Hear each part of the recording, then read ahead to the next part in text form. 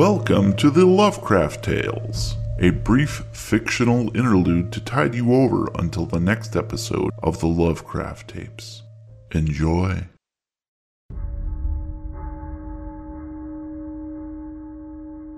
Dr. Croneborg bites into his bologna and cheese sandwich, watching the three investigators leave. They are an odd bunch, especially that older FBI agent. Arroyo? The name sounds familiar. Where has he heard that before? In one of his history books? Not quite sure. He'll have to dig into his library at home. Still chewing, he locks the front door and puts up a sign that says he'll be back after lunch. Then he returns to the morgue.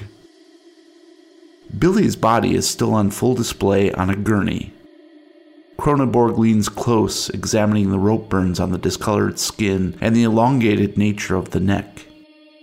The police report stated Billy had tied the noose, swung it from a rafter in the barn next to the sheep stall, then stepped upon an overturned bucket in order to hang himself. Unfortunately, the knot was misplaced, so when Billy kicked away from his pedestal, his neck did not break immediately. Instead, he probably strangled for a very painful 5 minutes before succumbing to unconsciousness, and then death. A neighbor discovered the corpse days later, reeking in the dark barn like a rotten pendulum in a broken clock. Clear-cut case of suicide. But Croneborg is cursed with more than a morbid curiosity. He knows there are other reasons people die. Something inside. He's yet to find it, but he knows it's there. Hidden deep inside all of us. And if he can find it, he can cure it. That's why he split poor Billy open. No medical reason to do so, simply an exploratory, if you will. A treasure hunt of sorts. Sorry, Billy, he thinks. This isn't about you. He covers the body and walks over to Kelly Landrum's cadaver. He thoughtfully munches away at his sandwich, relishing the exquisite interplay of sliced meat and funky cheese on white bread, as he gazes along the pale form of the young girl. Inside, he feels nothing. No remorse, no lust, no empathy. Only a burning desire to know more. To discover why. His eyes lock onto the bloodless, raw carving of a pentagram at her inner thigh. That symbol, there's something wrong with it. Finishing the remains of his snack, he strides back to a desk in the corner and rummages through a drawer until he finds a magnifying glass. He returns to the Landrum body, pulling over a stool so he can sit while he studies closer.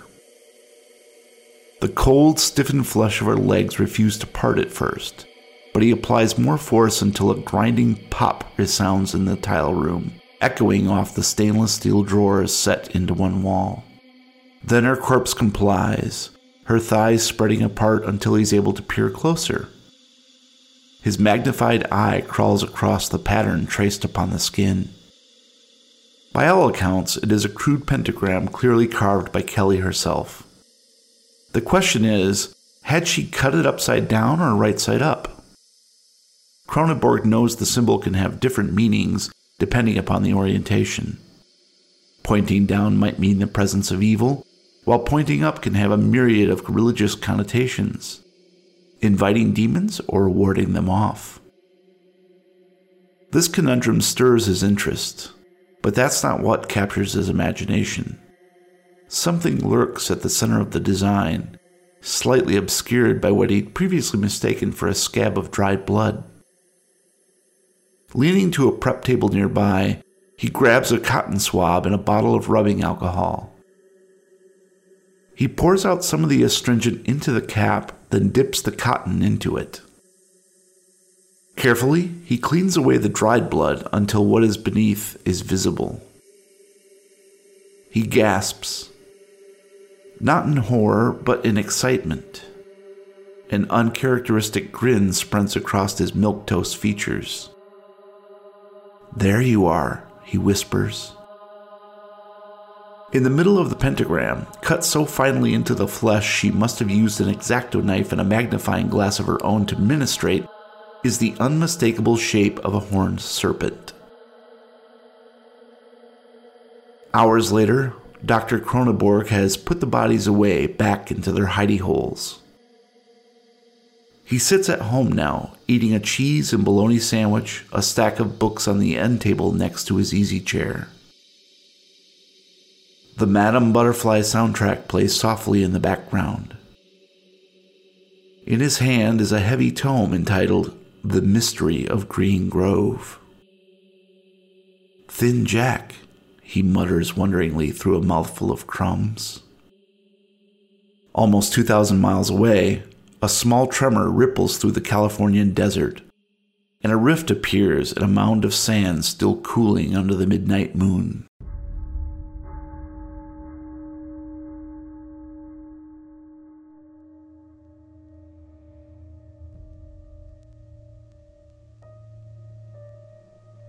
The Lovecraft Tapes is copyright 2017.